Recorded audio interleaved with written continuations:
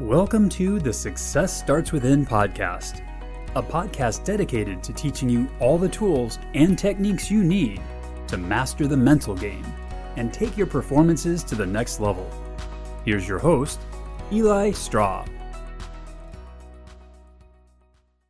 In this training, I'm going to show you 2 mental imagery exercises that you can do to better handle competition pressure. Let's begin by talking about what actually is mental imagery. Mental imagery is also known as visualization and mental rehearsal. So in this training and also just in general, you hear me and other people kind of use the terms interchangeably. It's simply the process of going through a scene or a scenario in your mind. It's a pretty simple practice in all reality, right? All you're doing is imagining something, but it is so very powerful. The reason that mental imagery works is because of one word: memory. Right now, when you think about your sport, you're thinking about moments when you feel pressure. You perform under pressure.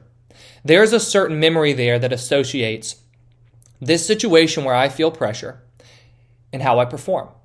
If in the past you've been, quote unquote, a choking player, that means that right now you probably associate the memory of choking, right, messing up, failing, with performing under pressure.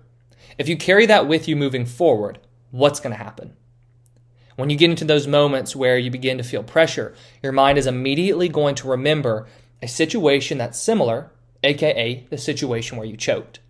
When we're working with mental imagery, we are working on building memory and changing the association you have between a memory and a situation. This isn't quick, right? It's a simple practice, but the actual change is not quick. It's not going to happen overnight, but consistently you can reframe your association between situations where I perform under pressure and how I actually feel and how I actually perform, what the outcome is going to be. But it all is based on memory. You're building the memory of success. When you have confidence in your sport, where does that confidence come from? Let's say that you had 6 really good games in a row. Going into the 7th, you're probably feeling pretty confident. Why? Because of the memory of success in those previous 6 games. When it comes to performing under pressure, if you doubt yourself, why do you doubt yourself? The memory is of you failing. We want to build memory of you succeeding, and that's going to help you perform better under pressure. Now, when we're making imagery real, there are 2 key things that you need to think about. There are 2 key elements to this process of visualization. One is going to be seeing. You really need to create this scene and make it very detailed. The key thing to remember is that you're trying to make it real to your mind. Your eyes aren't open and seeing the situation, but when you close your eyes, you want to make it as real as possible. This means details. This means seeing your teammates, seeing the crowd. What's the court look like? What's the stadium look like, right? What's the grass look like? Who's there? What's going on? Seeing everything that's happening. And then number 2, emotions. When we're working to change the way that you associate how you perform in pressure-filled situations, number 1, you're going to have to feel the emotions of the normal anxiety and fear and doubt that you have. Then you want to feel the emotions of confidence. Then you want to feel the emotions of success. The second technique I'm going to talk about is about relaxation. You want to feel the emotions of relaxation. So the 2 key elements to mental imagery are seeing and emotions. Now, before we get into the actual imagery techniques you're going to use, I think it's important to talk about where pressure originates. Back when I was in college, I had a coach. He was our assistant coach, and he used to always say that pressure isn't real. I used to be so pissed when I heard him say that because I was like, dude, if you knew the terror that came over me when there's bases loaded, 2 outs, bottom of the 8th inning, right? Game's tied. Oh my God, I was shaking. Tell me pressure's not real. I was feeling it so much in that moment. But what he was getting at, and what I've understood now in my professional life and working with athletes, is that pressure comes from within. Pressure comes from our interpretation of a situation, of the environment. Pressure is not real in the sense that it is not tangible. Pressure is created in our minds. So when we see pressure as something outside of ourselves, we can't do anything to change it. But the important thing is when you realize that pressure, the way that you react in these quote-unquote pressure-filled moments, comes from within, that is great news because then it gives you the power and you the control to change how you respond and how you act in those pressure-filled situations. Now let's get into the 2 techniques that you can use to better perform under pressure. Technique number 1 is to reframe your self-perception. Earlier in the training, I was talking about how there is this memory you have that associates how you perform in a pressure-filled situation. And that's going to lead to you saying, when I'm in this pressure-filled situation, I doubt myself because in the past I performed this way. That is your self-perception. That's how you see yourself as an athlete in relation to this situation. What we want to do is alter that. We alter that by making use of the idea of memory and making use of the process of repetition. What you want to do is step number 1, find yourself a quiet location free from any distractions. The first couple steps are going to be the same for both of these. Then you want to get into a comfortable position with your back straight, either sitting in a chair or sitting on the ground. The only reason I try not to get people to lay on a couch or lay on a bed, for example, is I find it a little bit more difficult to see clearly. But if you're more comfortable and you can get more relaxed that way and you can visualize clearly, by all means, do it. Step 3 is you want to breathe to get yourself relaxed. I recommend taking 5 to 10 deep breaths, right?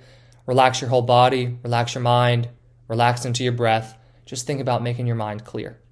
Now it's time to actually get into this visualization. So you want to create your image. You want to see yourself in that pressure-filled situation.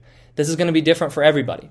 If you're a baseball player, you can use the example I just gave where you're going up to bat. It's the 8th inning, bases loaded, game's tied, 2 outs. If you're a pitcher, something similar. If you're a tennis player, maybe you're visualizing yourself down in the match. You've just faulted on your first serve. Soccer player, maybe time's running out and you're having to do a penalty kick. You know what is pressure for you. So imagine that pressure-filled situation. Then step number 5 is to generate your optimal state. So once you've created this image and you've gone into detail, I want you to feel how you normally feel in that situation. This seems a little odd, but the important thing is you're going to be switching it. So first, if you doubt yourself normally, feel a lot of self-doubt. If you normally feel really anxious in that moment, feel really anxious. Force yourself to feel anxious. Then, once you're in that situation, you're feeling your normal feelings, I want you to generate your optimal emotional state. How do you want to feel going into that moment? Do you want to feel confident? Do you perform your best when you're really focused? Do you perform your best when you're relaxed? Get into your optimal emotional state. Then, see yourself perform. Keep that state, feel that state, see yourself perform successfully. Then once you're finished, another key is at that moment, feel successful. And that's it. Keep doing that process. Repeat it. You can repeat it a couple different times. But that right there is the key mental imagery exercise that you want to do to work on reframing your self-perception. And then technique number 2 is relaxing in the moment. This one helps because whenever you're feeling pressure, if you're feeling anxious in that moment, you want to get yourself relaxed. And technique number 2 is actually more for an immediate reprieve and immediate help, while technique number 1 is going to help you over the long term to reframe your self-perception in terms of pressure. So with this one, the first 3 steps are the same. Get yourself into a quiet location, get into that comfortable position, and then breathe to get yourself relaxed. Now here's where things start to change. You now want to imagine a situation where you feel the most relaxed and at peace. For me, I would say this is going to be walking on the beach with my dog, throwing the ball for him. For you, maybe it's watching TV. Maybe it's spending time with your girlfriend or boyfriend. Maybe it is spending time with your family, your friends, going for a walk in nature. Whatever it is, you know when you're the most relaxed and when you're the most at peace. All you have to do for this visualization, this formal visualization, is imagine that scene. Feel relaxed. Feel at peace. Breathe into that feeling of relaxation. Then you're finished. For step 5, what you're going to do is when you find yourself in a pressure-filled situation.